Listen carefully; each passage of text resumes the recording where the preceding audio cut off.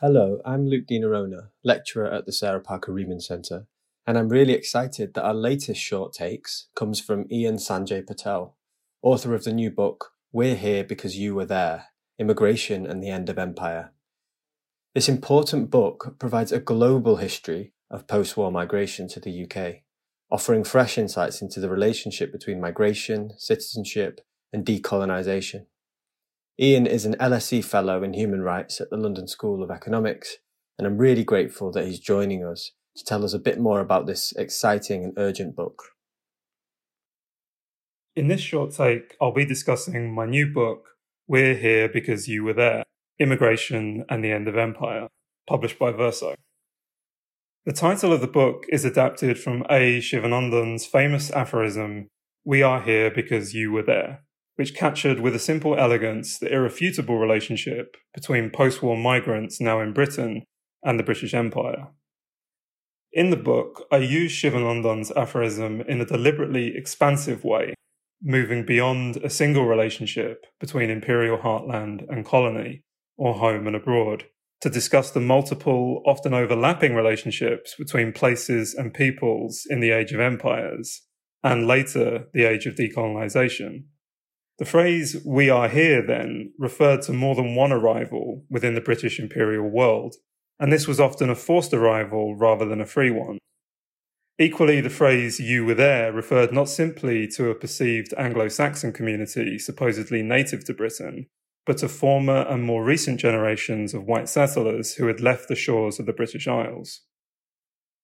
If I had to summarise the book in a single sentence, I would describe it as a global history of post-war migration and of Britain's imperial constitution and trajectory after 1945, and the connections between the two.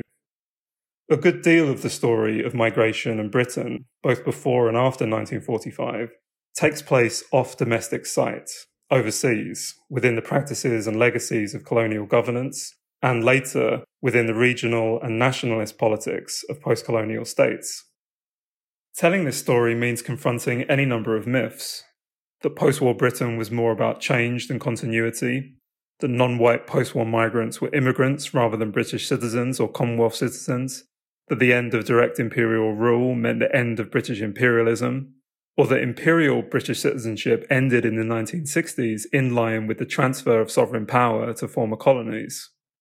In truth, at the level of British nationality and citizenship, decolonisation did not begin in Britain until 1981 and the British Nationality Act of that year. In other words, British nationality and citizenship remained imperial throughout the age of decolonisation and until 1981.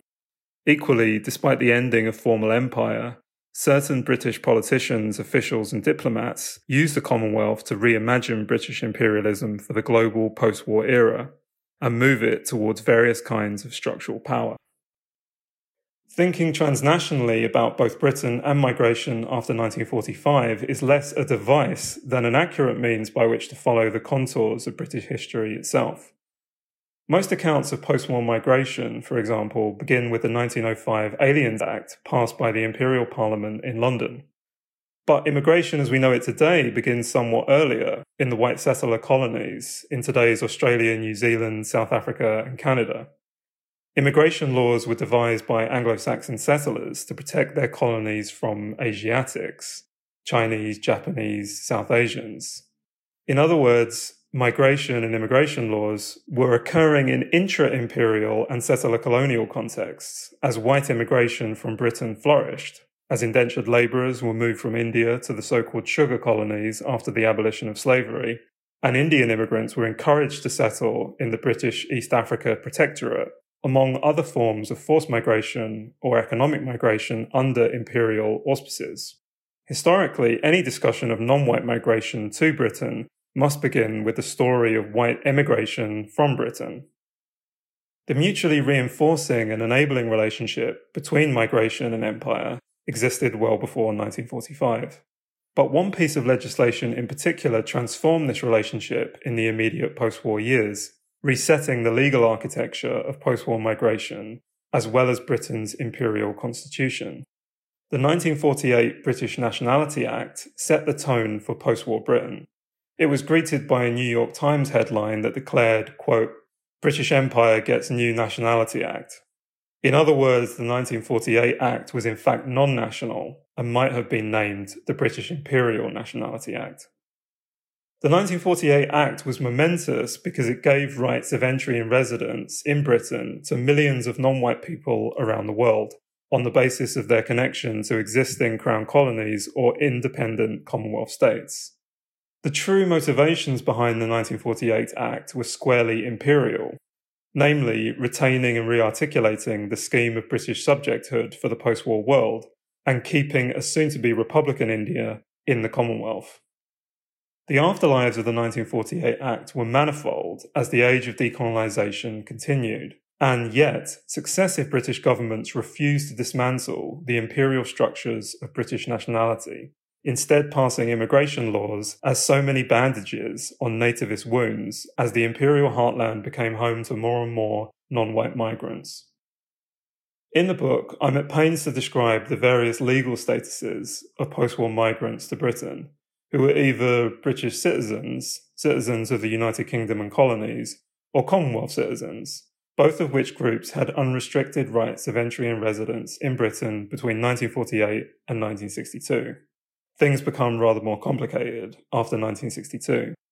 As the Trinidad-born activist and migrant Claudia Jones wrote at the time, the 1962 Commonwealth Immigrants Act had created, quote, a second-class citizenship status for West Indians and other Afro-Asian peoples attempting to migrate to Britain.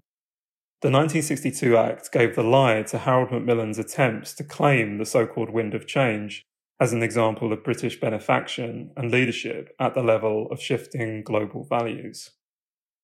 One of my main concerns in the book is to show the ways in which post-war migration was deeply implicated in international politics.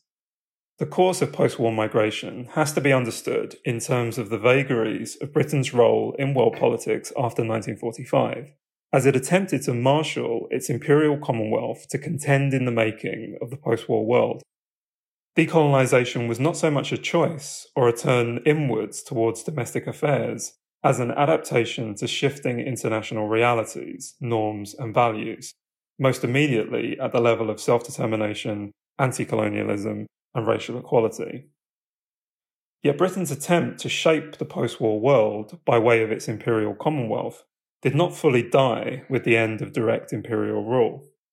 With surprising tenacity, in a series of deaths and rebirths, various British officials presented the Commonwealth as simply the latest and most evolved iteration of British liberal imperialism into the early 1970s, as it absorbed the sources of and arguments for British imperial power, both real and imagined, in the post-war decades.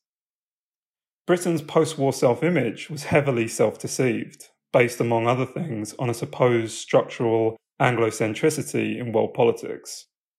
More effective efforts at world-making during the age of decolonisation were an extension of the struggle against colonialism, and were envisioned by post-colonial leaders in India, the Caribbean and Africa.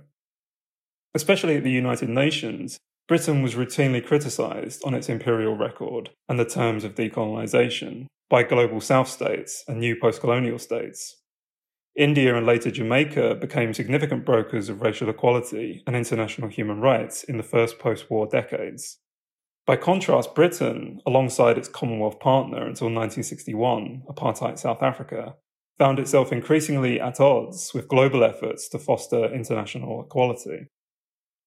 As Britain passed exclusivist and racially discriminatory immigration laws in the 1960s and early 1970s, a range of international figures concerned with international racial equality criticised British immigration policies and argued that British decolonisation contained unreconstructed efforts to rejuvenate British imperialism. Post-colonial leaders such as Indira Gandhi, Julius Nyerere, Hastings Banda, and Eric Williams, as well as a slew of post-colonial diplomats, writers, and intellectuals, criticised British immigration policies and cast doubt on the future of the Commonwealth. Yet Britain wanted to have it both ways. It wanted to retain the supposed imperial unity and ambition provided by the Commonwealth, including imperial structures of citizenship, and yet pass exclusivist immigration laws based on race. There was an internal struggle between British imperial idealism and post-war British nativism, as Britain's reputational power only continued to wane internationally.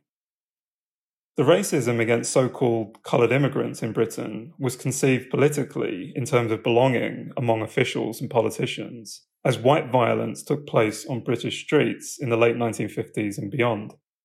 But it was in the 1960s and early 1970s when this hostility transposed itself into law and the key immigration policies of the post-war decades. In particular, the 1968 Commonwealth Immigrants Act and 1971 Immigration Act saw the tiering of British nationality along racial lines. Towards the end of the 1960s, there was an associative realm within the minds of British officials in which non-white migrants conjured and embodied the stymied imperial ambitions of the Commonwealth and Britain's embattled place within the international public sphere. Then, in the 1960s, British politicians, officials, and journalists started to conflate what they saw as conjoined domestic and international crises, as the fate of empire in Aden and east of Suez mixed with fears over further non-white migration and domestic and transnational forms of black power and Maoism. Ever implicated in world politics, the racial imagination of British politicians, officials, and journalists was constantly interacting with real and perceived forms of transnational black solidarity during the 1960s, as well as the memory of colonial governance and the imagined final destiny of British liberal imperialism. Yet still, Britain refused to dismantle its structures of imperial citizenship. Instead, beginning in 1967, officials at the Commonwealth Office and Foreign Office, and in the merged FCO after mid-1968, conducted in secret a global racial census of non-white British citizens resident outside Britain. Soon afterwards, the 1968 Commonwealth Immigrants Act was the first time that an immigration law was levelled at British citizens per se, as large numbers of South Asian British citizens resident in Kenya found themselves stateless after the 1968 Act came into effect, despite still being described as British citizens in law. If Britain could not make good its supposed claim on post-war world politics, all that was left to it was its sovereign power at the level of citizenship, borders, belonging, and migration.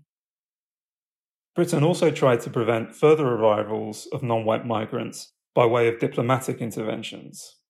One of the more important revelations of the book is the great significance, previously overlooked, of British-Indian relations to post-war migration in the late 1960s and early 1970s. These included many diplomatic attempts by British officials to foist British citizens and British protected persons, in particular these were South Asians in East Africa, onto Indira Gandhi's government for permanent settlement in India. Indeed, the post-colonial politics of East Africa and South Asia, and Britain's bilateral relationships with certain key states, among them India and Kenya, would often dictate the exact terms of migration to Britain and immigration policies in the late 1960s. Britain tried, sometimes failing, sometimes succeeding, to exploit India's complicated relationship after 1947 with so-called overseas Indians, despite the fact that the overseas Indians in question were often British citizens. Technically, the 1968 Commonwealth Immigrants Act and the 1971 Immigration Act are examples of indirect racial discrimination. Yet the effects of the 1968 Act on certain individuals were later found to be an example of racial discrimination and degrading treatment by the European Court of Human Rights in 1973. During this same period, and unbeknownst both to the British public and the United Nations, both Harold Wilson and Edward Heath's governments were responsible for the forcible displacement of Chagosians, long-standing inhabitants of the Chagos archipelago, during the preparation of the British Indian Ocean Territory, created in 1965, for US military purposes in the context of the Cold War. Indeed, the forgotten episodes of the end of empire are too numerous to discuss here. By the end of the book, one sees that there were remarkable correlations between the exclusions levelled at non-white would-be migrants after 1945 and British post-war imperialism.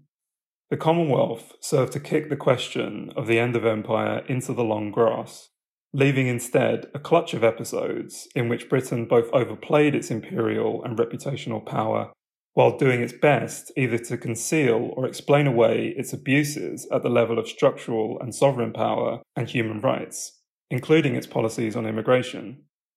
Indeed, Britain appears to remain the more deceived on many of these questions and histories. Thank you for listening. For more information about UCL Sarah Parker Remond Centre, find us at ucl.ac.uk/racism-racialisation or follow us on Twitter at UCL_SPRC. This podcast was produced by me, Kaisa Kahu, and executive produced by Professor Paul Gilroy.